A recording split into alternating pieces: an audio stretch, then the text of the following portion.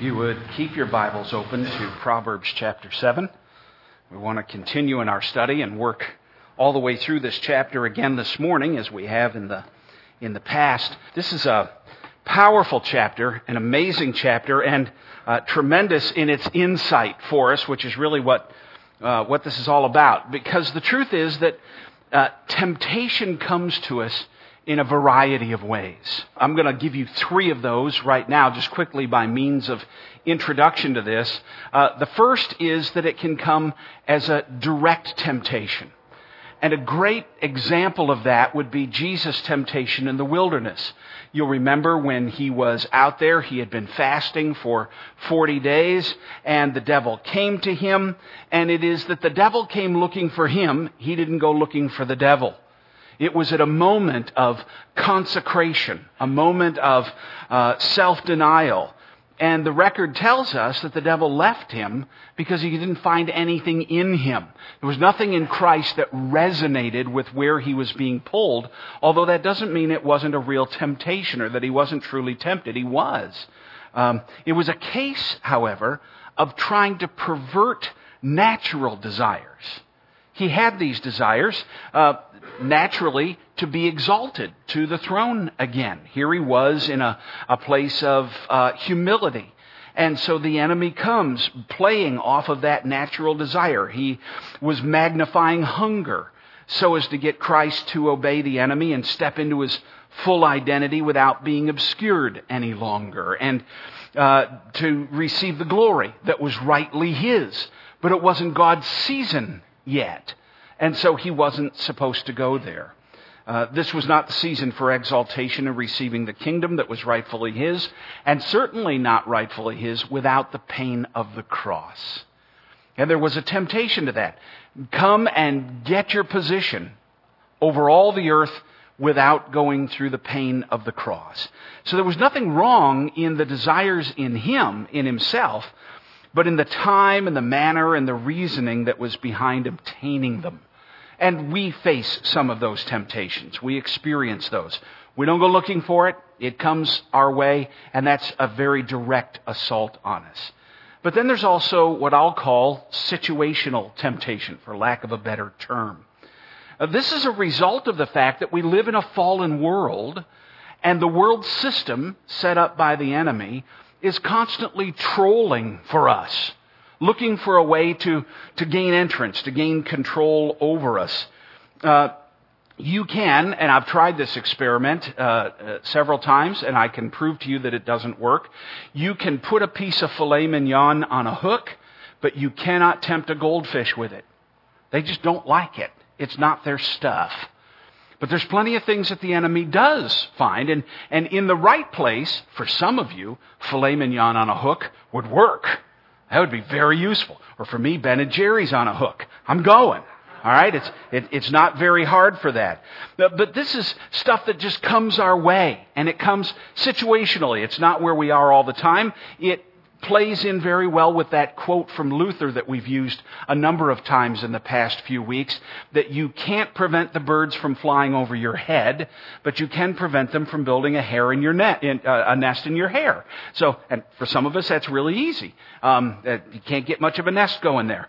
But the temptation comes our way, and it depends on the situation we're in. And it may present itself in a way that we never expected before. Here, we're reminded of the passage in 1 Corinthians 10 that no temptation has overtaken you that is not common to man. These are the normal things that come our way. But God is faithful, and He will not let you to be tempted above or beyond your ability, but with the temptation will also provide the way of escape that you may be able to endure it. Doesn't mean the temptation ceases, but you're given the strength by the Holy Spirit to endure it, to go through it without having to yield. Another good place in Scripture that brings up the same idea is in Galatians 6, where we're reminded, brothers, if anyone is caught in any transgression. The word there has the idea that they're trapped suddenly. They weren't looking for it. It sprang on them and they gave in at the moment. And if anyone is caught in any transgression, you who are spiritual should restore him in a spirit of gentleness, commiserating with your brother or sister in Christ, because these things happen to us, and being gentle and keeping watch on yourself, lest you too be tempted. And then there is the category of self-generated temptation. The third case here, the problem is not as much that the temptation has come looking for us, but these are the sins that we go looking for. The temptation is coming out of our own hearts. And I'm convinced that that's actually what's going on in this passage here, and why we want to be careful to take full note of it. When I was graduating from high school, 1971, the part of the Vietnam War was still on, and this was a very famous cartoon about the state of the United States.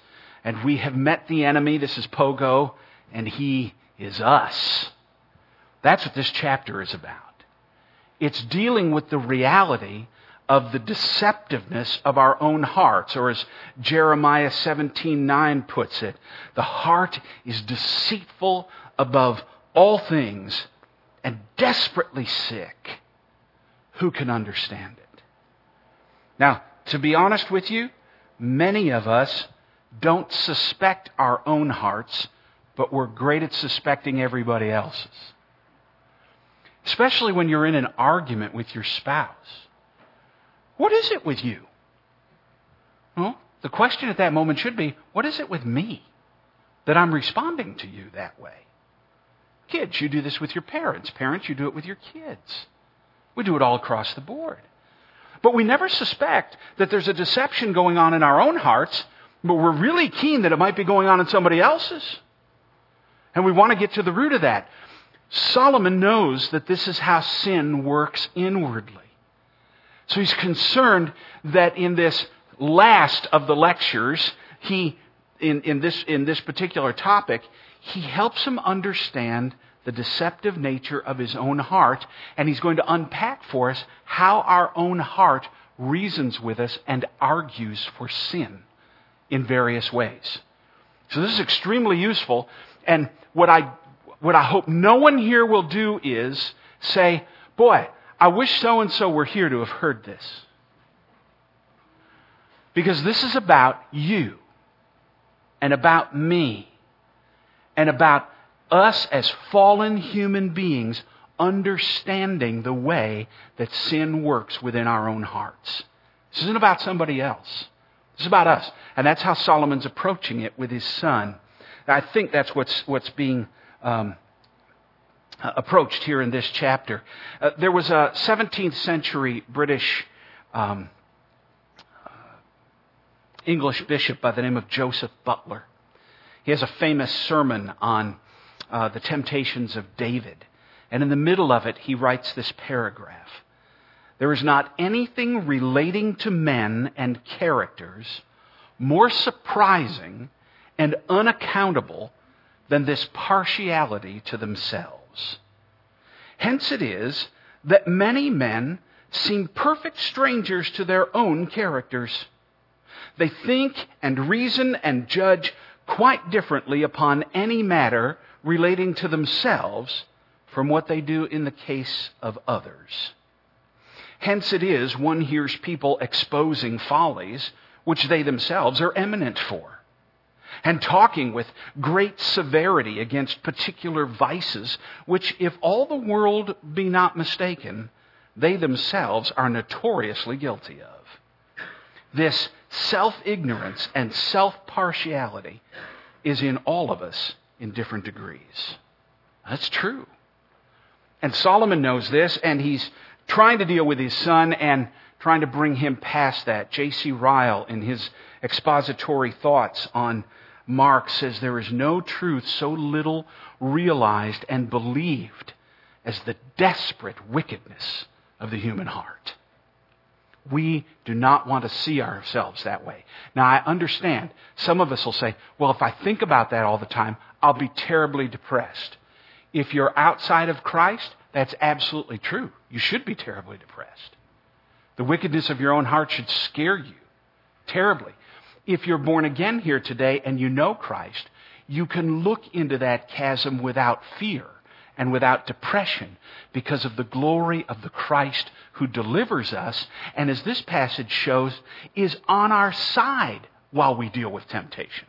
I don't know about you, but maybe I'm the only one, but there are times when I have fallen into temptation and I have thought to myself, in the process, I've got to wait until this sin is over and give myself a certain period of time, maybe do some Protestant penance of some sort, vow to read my Bible more often, vow to pray better, vow to do something nice for somebody who I really dislike, do some kind of thing until I'm back into God's good graces, and never realizing that Christ is all the time with you and saying, come on, let's move past this. I can help you.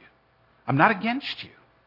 You have fallen, yes, but let me help you up and move you past this. He's on your side. He doesn't abandon you when you sin. He comes alongside to help you to move to a place of victory.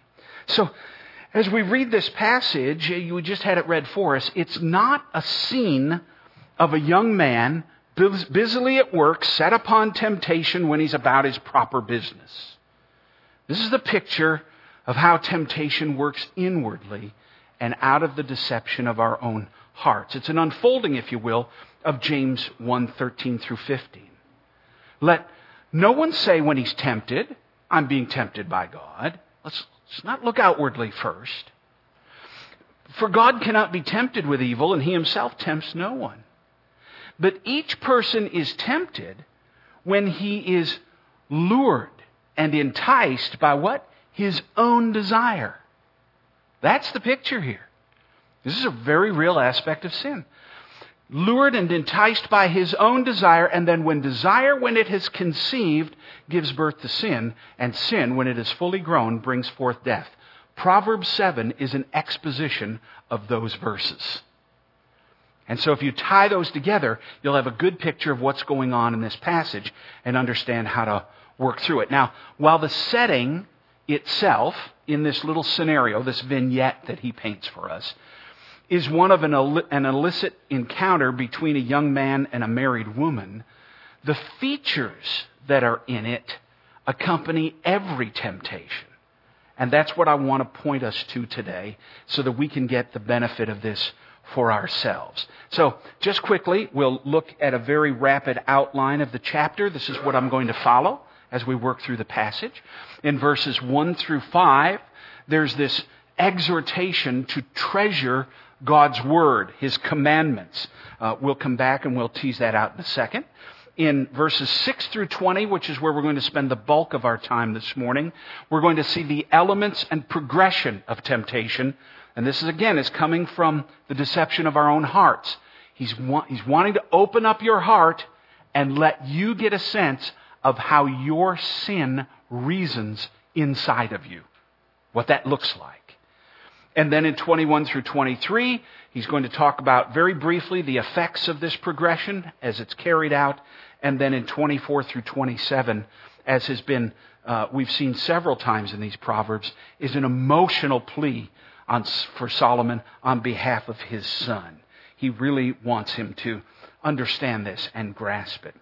So, back to the first section, an exhortation to treasure up the Word. If you can see in the graphic that I've got up there, you can see the reflection of the photographer in the eye of the person who's being photographed here.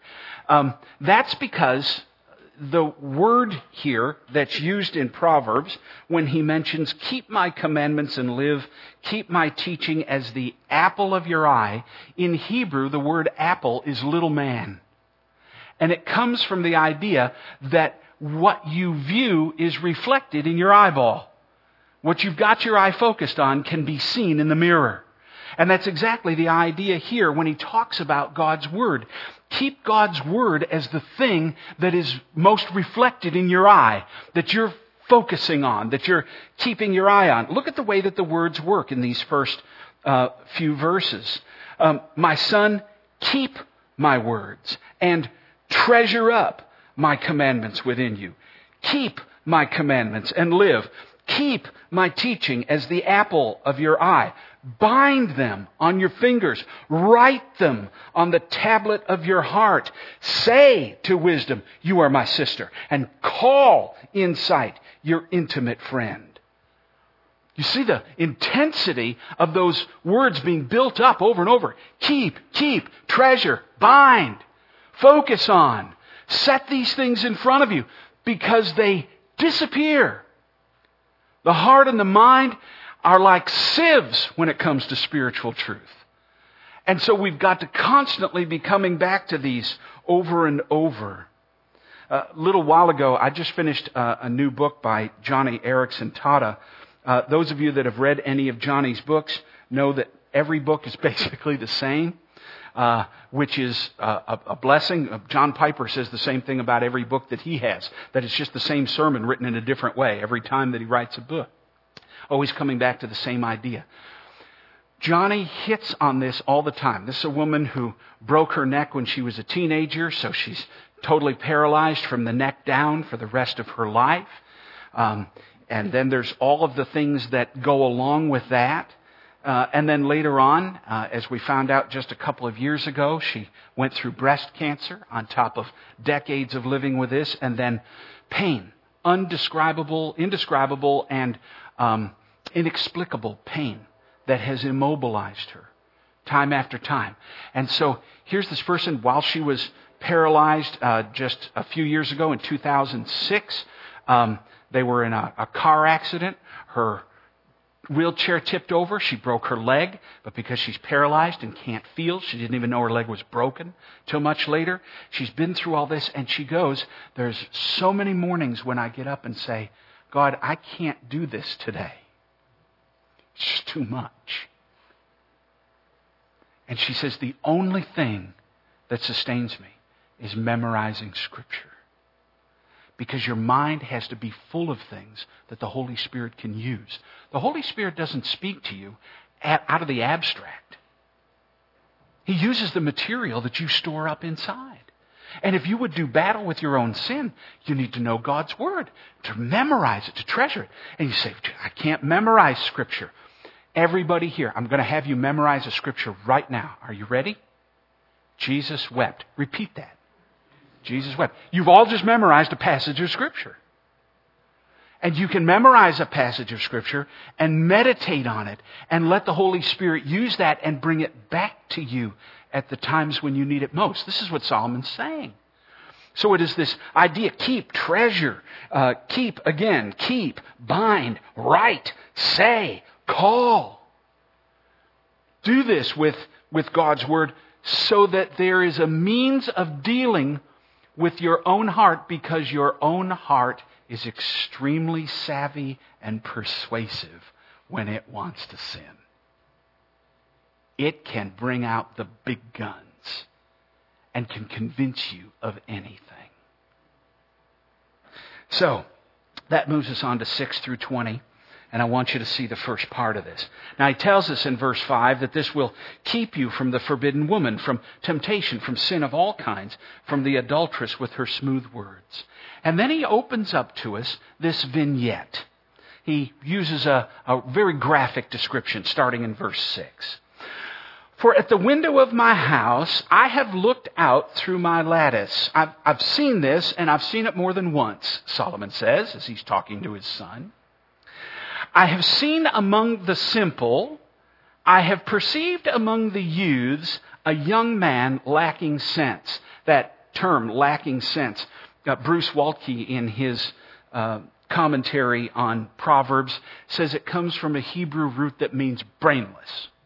Well, our translations are a little sweeter than brainless, but that's the idea that's here. But look at the way that the words are used. This is a simple man. That's a barnyard term of having the door open in the barn so that whatever comes in goes out. That's being simple-minded. It traps nothing. It just lets everything pass through. I've seen among the simple. I've perceived among the youths, the immature, a young man, somebody not fully formed, not walking in their adulthood. And as a result, they're lacking sense. They're immature. This is a powerful reality. Now, whether your particular propensity towards sin is something like grumbling or complaining, and yes, those are sins, as the Bible says so, do you realize that you convince yourself you have a right to grumble and complain? That's how sin argues in the heart. You have a sin nature that would tend for some toward theft, in others toward hatred or revenge. That's one that we really can talk ourselves into pretty easily. Or rebellion against God's appointed authority. Can we say the government? Or anger, or irritability, or foolishness. Maybe your sinful tendency is toward ambition, or covetousness, or one of the ones in Galatians 5, sexual immorality, impurity, sensuality. Sensuality, living by impulse, idolatry, putting something in the place of God, sorcery, trying to manipulate God, enmity, arguing with everybody I know, strife, jealousy, fits of anger, rivalries, dissensions, divisions, envy, drunkenness, orgies, and things like these. Maybe that's you, but all of those, because they're part of our fallen nature, will try to convince us that they can have control at any given moment. And this picture of saying that this is a simple man, a youth, a young man who's lacking sense, who's brainless, is a picture of reminding us that wherever we fall short of the image of Christ, we're not yet mature. That's what he's getting at. Every sin that we commit is a result of the fact that we are not yet conformed to the image of Christ. We're still in an immature state. And he's wanting us to grow up. To grow up, as Paul will say in another place, into him. To grow up into the fullness of what we're meant to be. The truth is that the less mature we are in Christ, the more we need a set of do's and don'ts. We covered this, hinted at it just a week or two ago. And the more mature we become, the more we're guided by the principle of what is fitting for me as a man or a woman redeemed from sin and being conformed to the image of Christ. I don't worry about a list. You have to stop and say, is this fitting? Does this match who I am? Who I'm called to be? What Christ has redeemed me for? This young man, at this point, has no verse of Scripture that he can go back to that says, "Thou shalt not go out at night alone where you know temptation is." He doesn't have that verse, and neither do we. We don't have that verse for a lot of the things that we're tempted to do. But he's not thinking that way anyway. Matter of fact, he's not thinking at all. He's acting on impulse and instinct and desire, and temptation is drawing on this immature part in us, where we are still lacking in a fully developed picture of Christ. I need to know that for myself. This is what's going on in me and in you. In Ephesians, Paul says, "Therefore be imitators of God as beloved children, and walk in love as Christ has loved us and gave himself up for us, a fragrant offering and a sacrifice to God."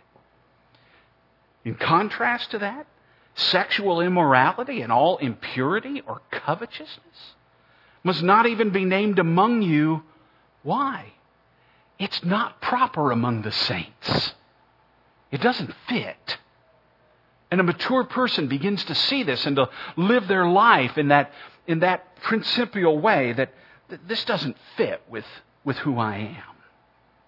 So I saw among the simple, verse 7, I've perceived among the youths a young man lacking sense, passing along the street near her corner, taking the road to her house.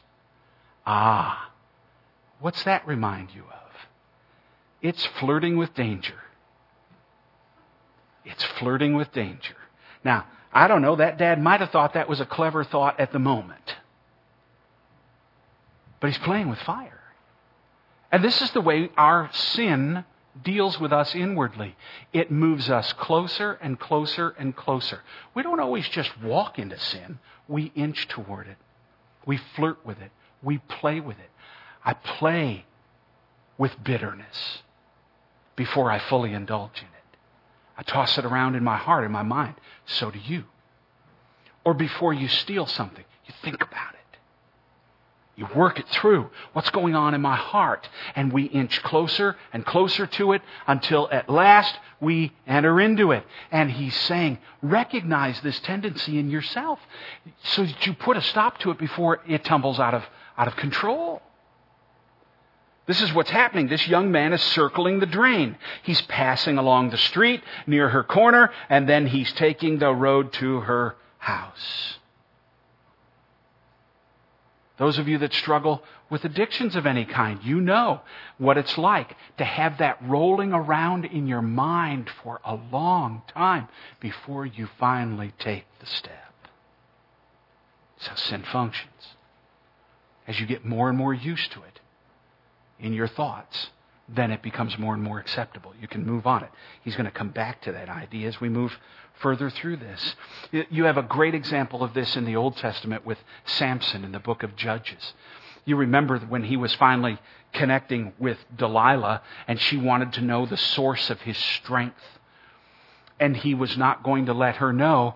But then she keeps saying, oh, please, if you really loved me, you'd tell me. Of course, then we all know how that works. And so anyway, he's going through that, just tell me what's in your heart. And he's saying, I can't do that safely. But anyway, so he says, well, if you bind me with 7 fresh bowstrings, I'll be weak as any other man. And so she does that and it says, oh, the Philistines are upon you. And he stands up and he breaks them. No big deal. And then she goes, oh, you were playing with me, you were fooling with me. And so she teases him again for a while. And he finally says, okay, well, if you bind me with new ropes that have never been used, I'll be as weak as any man. So she does that. And then, Samson, the Philistines are upon you. And he jumps up and he breaks off the ropes. And then she goes back into her, if you loved me, you'd tell me. And you're playing with me. And so he says, now he's inching a little closer. He says, well, if you weave the 7 locks of my hair into a web and fasten them with a pin, I'll be as weak as any other man. And so she does that while he's asleep. And then she goes, the Philistines are upon you. And he jumps up and he breaks out and he dashes everybody to the dust again. And this time she really gets on him and she's weeping and crying and making a big fuss. And finally he gives in. And he says, these are things I haven't even told my parents. But the bottom line is if you shave my head, I'll be as weak as any other man. And that time she does it. And this time she yells, Samson, the Philistines are upon you. And one of the saddest verses in all of Scripture is that he got up to shake himself as before, and he knew not that the Spirit had left him. Stepping closer, closer, closer. Done. It's the way your sin argues with you. Delilah's just a picture of your own deceitful heart. My deceitful heart. And how it reasons with us and pleads with us to do certain things. Verse 9 then picks up, in the twilight, in the evening, at the time of night and darkness. The deceptiveness of your own heart always works with the element of secretiveness. What can I do when no one else is watching? I don't want everybody else to see this. I want to hide this for myself. It starts deep down inside and stays there and then grows and grows and grows. We love this secretiveness. In John 3:17 through 21, Brian read it for us in Sunday school this morning. For God did not send His Son into the world to condemn the world, but in order that the world might be saved through Him. Whoever believes in Him is not condemned, whoever believes in Him is not condemned, but whoever does not believe is condemned already, because he's not believed in the name of the only Son of God. And then this powerful statement. And this is the judgment, that light has come into the world, and people loved the darkness rather than the light. Why? Because their works were evil. So I came in the house the other day. This guy's got her laptop open to her email. And I go over to look at her email and she quick shuts the top. And I say, there's something there she doesn't want me to see. Secretiveness. Now she tells me it's a good thing because it's a surprise for me. I'm waiting to find out. We'll see what's really going on there. But this is how secretiveness works with us. So what is it that you're looking at or thinking about that if your husband or wife suddenly said, what is going on in your mind? You would have to say, I need to shut the top of that real quick. This is the way sin works. And the more secretive we are, the more prone to sin we are. Because we love the darkness, because our deeds are evil, and we don't want them to be found out. It's very interesting. So, in the twilight, verse 9, in the evening, at the time of night and darkness, and then verse 10. And behold, the woman meets him. No surprise. You go looking for sin, you find sin. It's interesting because the word behold there means that. Lo, look, well, isn't this a shock? He's been walking toward her house, circling the drain. There she is. Yeah, no fooling. This is the way we talk to ourselves about sin, isn't it? We assume that we're not really getting that close, and then, oh, I just never expected to fall into that. Well, sure we did. We were going in that direction the whole time. But we've been convincing ourselves otherwise. This is the deceitfulness of our hearts. And so, behold, the woman meets him dressed as a prostitute, wily of heart. The idea there is the picture of attractiveness. She comes in an alluring garb. Every sin comes to you in alluring garb. It's always the way it looks. And so in 1 John 5:2, 15 through 17, we're told, do not love the world or the things in the world. If anyone loves the world, the love of the Father is not in him. For all that is in the world, the desires of the flesh and the desires of the eyes and the pride of life is not from the Father, but is from the world, and the world is passing away along with its desires, but whoever does the will of God abides forever. The lust of the eyes is simply this. I'm captivated by what's on the surface. Attractiveness compels me. And isn't it amazing how we attach value to that which is simply more attractive, as though attractiveness actually makes it more valuable? Prettier cars, prettier people, prettier homes, irrespective of the actual worth. Some of you will recognize one of these people. Some of you won't. The gentleman in the picture is Ted Bundy. He's a mass murderer. But he's a good-looking man, isn't he? He doesn't look evil. He doesn't look wretched, miserable, ugly. No, he doesn't. The gal beside him is Velma Beck. She's a murderer too, of children. In Australia, a notorious murderer of children. They're both attractive people. Attractive doesn't mean good. But we attach that, see? And that's where he is. He's seeing this attractive woman and ignoring the fact that there's a wily heart. And this is the way all sin comes to us. It comes to us with an attraction, but there's something underneath that needs to be dealt with, and we need to watch for it. Verse 10 again, and behold, the woman meets him dressed as a prostitute, wily of heart. She is loud and wayward. Loud and wayward. There's a progression. There's a progression with all sin. It starts in thought and then moves to speech. And this is exactly what her temptation is doing. His temptation is doing. Comes first as a picture of something attractive, and then it gets verbalized. She comes to him loud, speaking it out loud. You know how something is less scary and less forbidden once you say it. Once the words escape your mouth, it's a different deal. Now it's gained a certain foothold in the heart and the mind. It's not as bad. I said it and I didn't die. I said it and I'm okay. Lightning didn't strike. And so I've become more comfortable with it. And that's the progression that's happening here. Things said out loud when once only contemplated in the heart gain acceptability. Our lusts want to gain expression for the purpose of legitimization. This happens, it's what our media is filled with. Is people wanting to be heard about their lusts and desires, because the louder I say it, the more acceptable it becomes. That's true of every sin. Every single one. This is the deceptiveness of our own heart. Watch for this in yourself. That thing which you once only contemplated has now moved over to a verbal expression. Maybe just to somebody over a cup of coffee. Maybe to someone just in passing. Maybe in an email or a text. But all of a sudden, the sin is given verbalization and it starts to take on a life of its own. Verse 12, now in the street, now in the market, and at every corner she lies in wait. As I said already, if you're looking for it, you'll find it. When you become preoccupied with your sin, you focus on it, and you'll see that every place you go. Never realizing the danger that that kind of preoccupation leads to. As she reads her phone, and the two in front of her are about to be killed.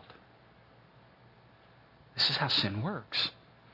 And you become so preoccupied with it, every place you go, you see it legitimized, you see it talked about, you see it indulged in, you see it in others, you see it celebrated, you see whatever. And so we can become railers. Forgive me. I know I've mentioned this along that line sometimes before, and if this is not a political statement. This is a statement of culture. If you listen to Rush Limbaugh rail for 3 hours every day, you'll rail too. It doesn't matter what he's railing about. It's the permission to rail. And you go looking for it, and it legitimizes your own rage. It legitimizes your own outrage. It legitimizes... And all sin works that way. Solomon is, by the power of the Spirit, is so insightful here into things that we just wouldn't think about for ourselves. You can understand why David in Psalm 19 pleads, Lord, let the words of my mouth and the meditations of my heart be acceptable in your sight. O Lord, my rock and my redeemer. I need to think on good things and speak good things. These are powerful inducements. Moves from that, verse 13, now in the street, now in the market, at every corner she lies in wait. Once you start looking for it, you'll see it everywhere. And then in verse 13, she seizes him and kisses him, and with a bold face she says to him, boldness enters in now. I could do this. A sneering inwardness of the heart towards sin. Matter of fact, he kissed her and he didn't die. He could move on and I'm okay. And if anybody challenges me on my sin, I will rear up and tell them, no, I've got this under control. I'm okay. But sin starts to build this boldness in the heart, this brashness, this in-your-face kind of thing for legitimizing itself. And that progress continues. Again, back in Judges 16:20, when Delilah yelled, the Philistines are upon you, Samson, he awoke from his sleep and said, sneering, bold, I'll go out as at other times and shake myself free. But he did not know that the Lord had left him. I can do this and I'll survive and I'll be okay. And this false courage is building up inwardly to move you closer to that spot. Verse 14. It's no big deal. This is acceptable. Everybody does it. Look, I had to offer sacrifices and today I've paid my vows. I'm legitimate. This isn't bad. After all, this is acceptable. Others do it and they're fine. Even other Christians do it and they get away with it. Even those that are devout and prominent seem to do it okay. Why can a man like Anthony Weiner even run for office in the United States? Because people want to know that they too can be slave to their lusts and still occupy a legitimate place. We want it. Mark Sanford, after leaving his wife, after abandoning his office, after running off to Brazil for some other woman, and then coming back and running for office again and getting elected. Why? Because secretly we want them to be successful, even though they are that corrupt. It tells us it's okay. It's no big deal. We'll get over it. The world will get over it. It's just sin. Who cares? I had to offer sacrifices, and today I've paid my vows. I mean, I'm religious. It's within the framework of the church. It's okay. And so 15, and now I've come out to meet you and to seek you eagerly, and I have found you. There is this payoff for him at this moment. And that is, and this is so seductive for every one of us, everyone wants to be desired. That's what she appeals to in this moment. That's what every sin appeals to within us. The need, the want to be desired, to be likable, to be found attractive, and somehow this sin is going to help me in that regard. So lying at my job is going to make me more attractive so I get the promotion. Stealing the money is going to let me to buy the things that make me look good and be more attractive in the eyes of those who are around me. Bragging is going to help my esteem. A sexual conquest will make me look good in the eyes of certain people. I want that appeal. This is how our hearts work. Now, maybe you're not aware that your heart reasons like this. It does. And the more you're aware of it, I mean, that's what this chapter is so great at. As you start to understand this, you can start to sense and deal with the motions of sin in your own heart before they actually come to fruition. That's his purpose here. Unpack it so that you can see what's going on. I was going to show you a video of some things done in slow motion, particularly a water balloon being held up and being filmed at 50,000 frames a second and then pricked with a pin. And in that kind of slow motion, you can all of a sudden see the skin disappear and the water remain completely intact. And then beads come off from that and then slowly begin to disintegrate and fall. Because when all of the motion is slowed down and you can see it in its constituent parts, then you can start to deal with it. This is what Solomon's doing for his son. If I can slow you down from your temptation long enough to start to get acquainted with the motions of sin in your heart, you'll have a chance at overcoming it.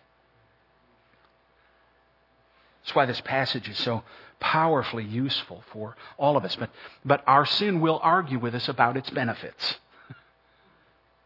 It's going to tell us that there's a benefit to this. There's an upside to this. It's not going to tell us about the downside. And so I've come out to meet you and to seek you eagerly, and I have found you. And then in verse 16, and I have spread my couch with coverings, colored linens from Egyptian linen.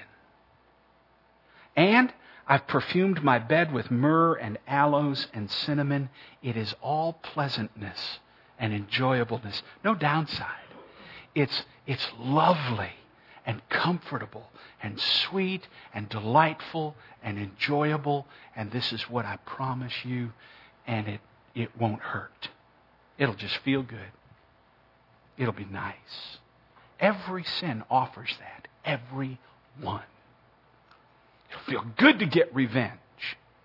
It'll feel good to get that off your chest. It'll feel good to buy that even though you can't afford it. It'll feel good. Puff yourself up. It'll feel good. It's going to be pleasant. So she tells him about the pleasantness. Again, all in sensual terms, interesting. And I wish we had time to unpack that further, but sight with the colored linens and touch and smell and perfume and aloes and cinnamon, this is all the trappings of wealth and ease. There's no downside. And then this bold statement in verse 18. So come, let us take our fill of love till morning. Let us delight ourselves with love. This isn't love by any stretch of the imagination in the scenario.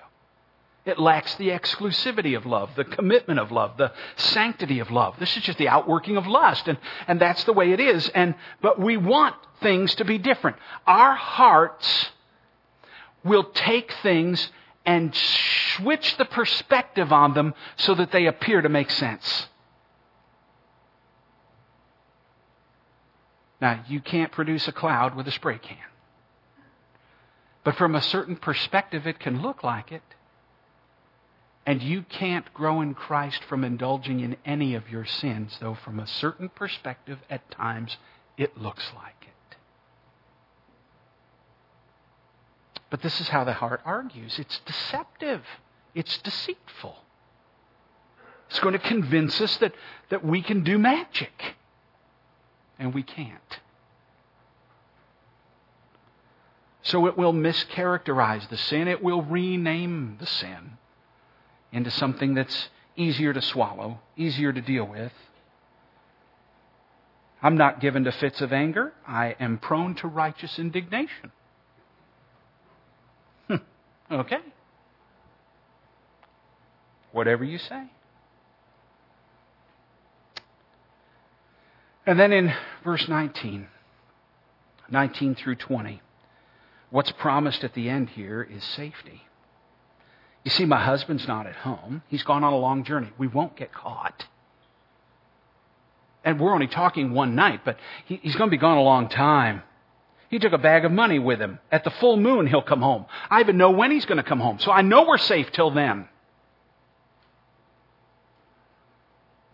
I think I shared the story with you once before about the time when I was a teenager, and we had one guy among us who could drive, and he decided that it would be good if we broke into this private swimming pool club in Brighton and be a fun place to go at midnight when nobody was around, and it was a heated pool and it was outside and underwater lights, and after all we're going to do is swim. We're not going to do anything. And so we went out there a couple of times. We did this. We hopped the fence. We jumped in. It was great fun. And we didn't get caught. And we knew we wouldn't get caught because nobody's there at midnight out in the middle of no man's land. And so then we decided we wanted to do it one more time. And so we were very methodical in choosing how we were going to execute our sin.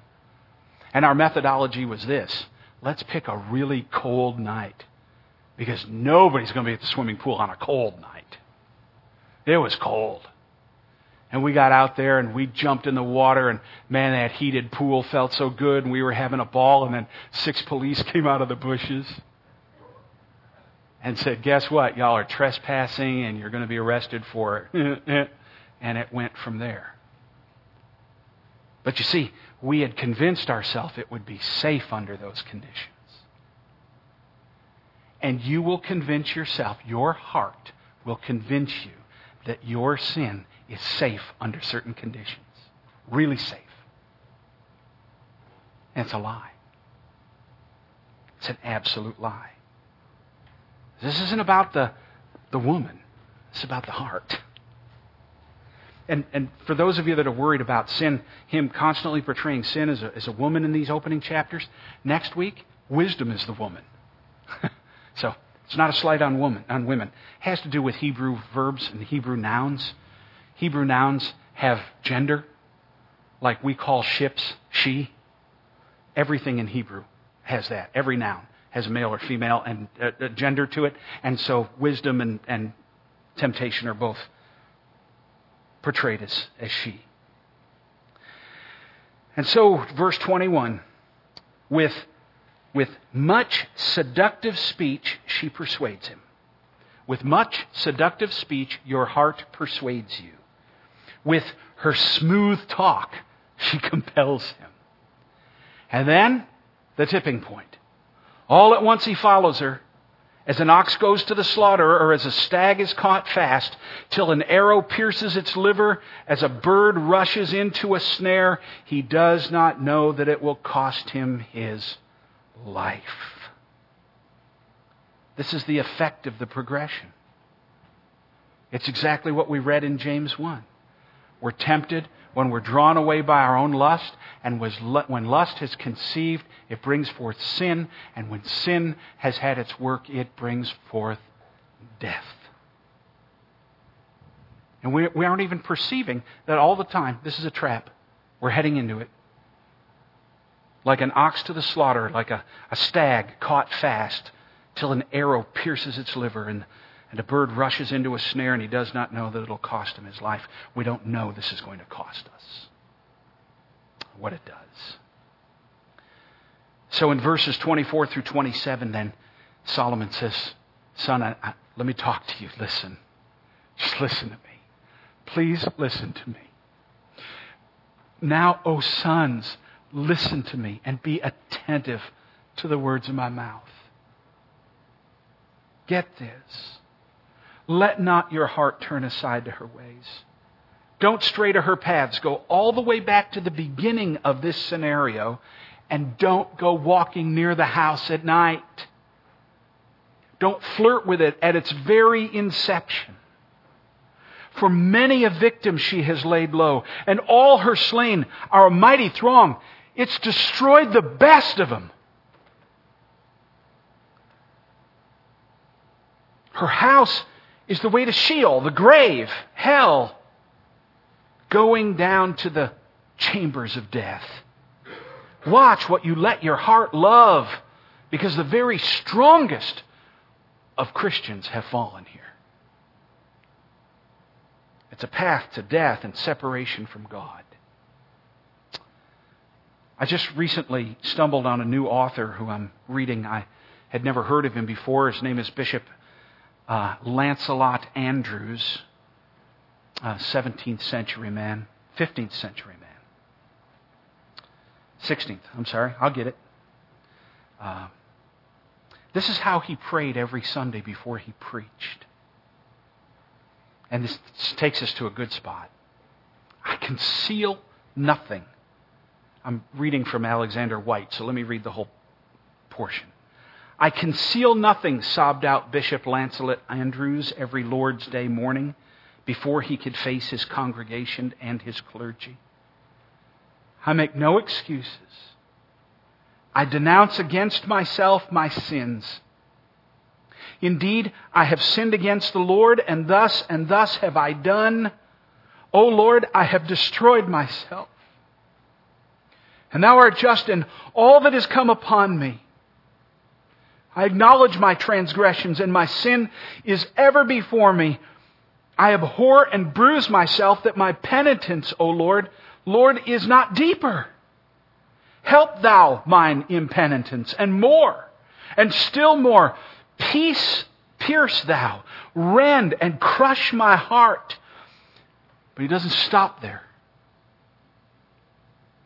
Magnify thy mercies toward the chief of sinners, and say to me, thy sins are forgiven thee. Say, O God, unto my soul, I am thy salvation.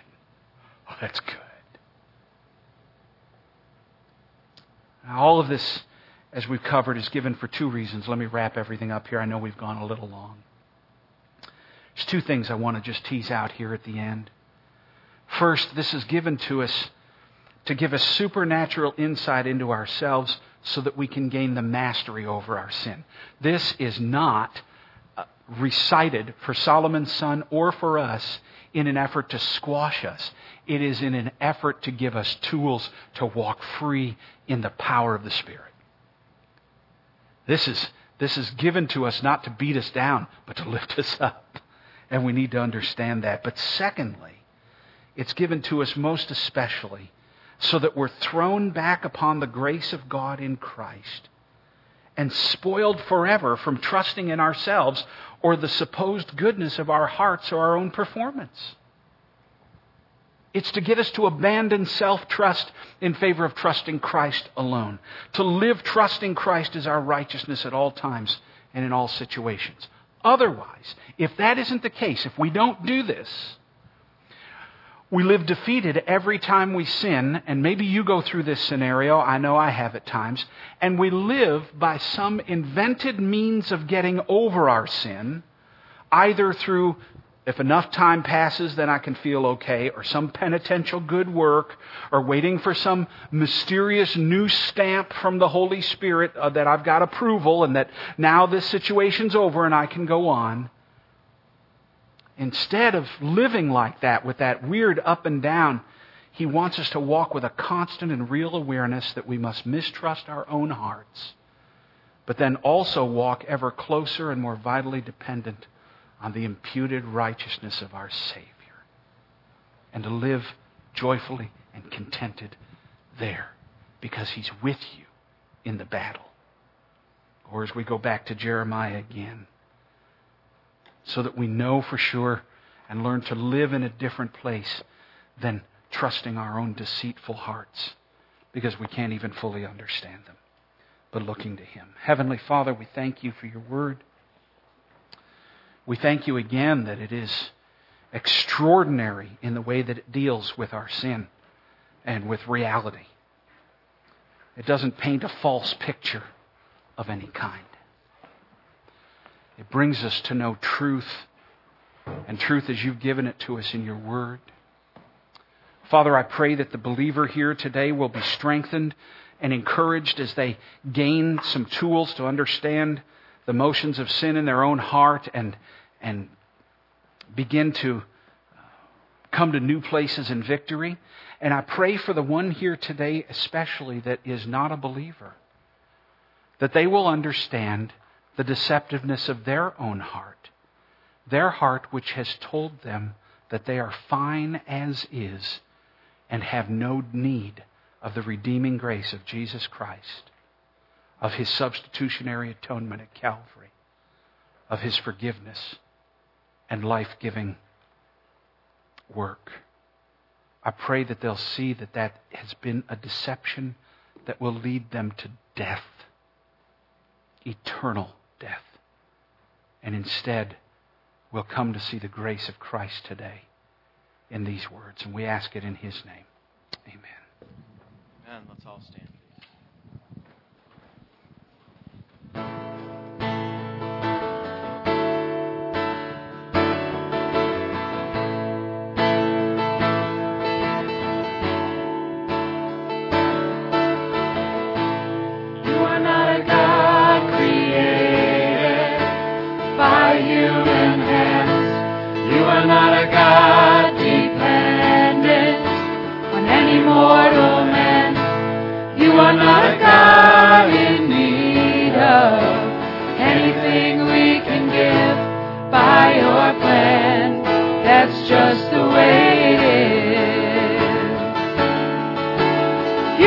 God alone from before time began. You are on your throne. You are God alone. And right now, in the good times and bad, you are on your throne. You are God alone. You're unchangeable. You're unshakable, you're unstoppable, that's what you are.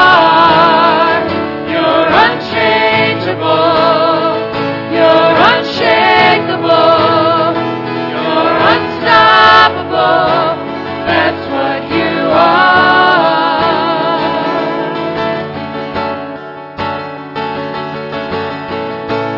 You're the only God.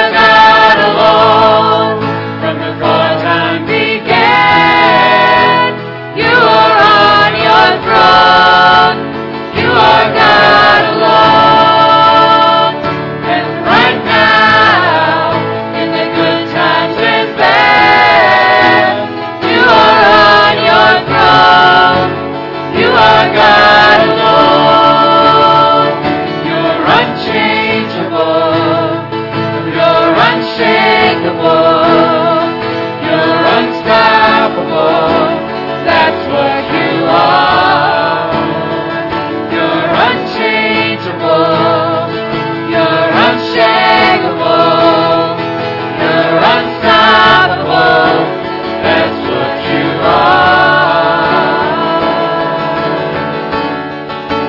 You are God alone from before time began. You are on your throne. You are God alone. And right now, in the good times and bad, you are on your throne. You are God alone.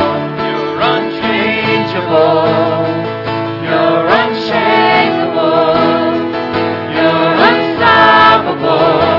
That's what you are. You're unchangeable. You're unshakable.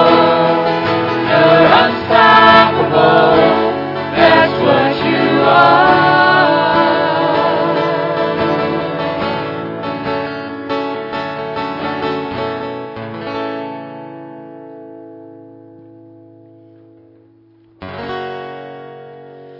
Praise God from whom all blessings flow. Praise Him, all creatures here below.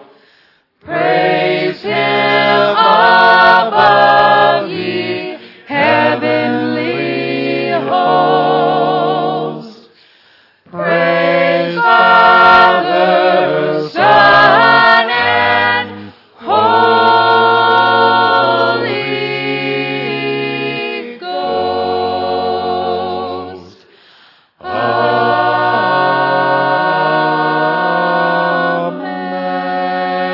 Amen. God bless you. Enjoy Jesus today.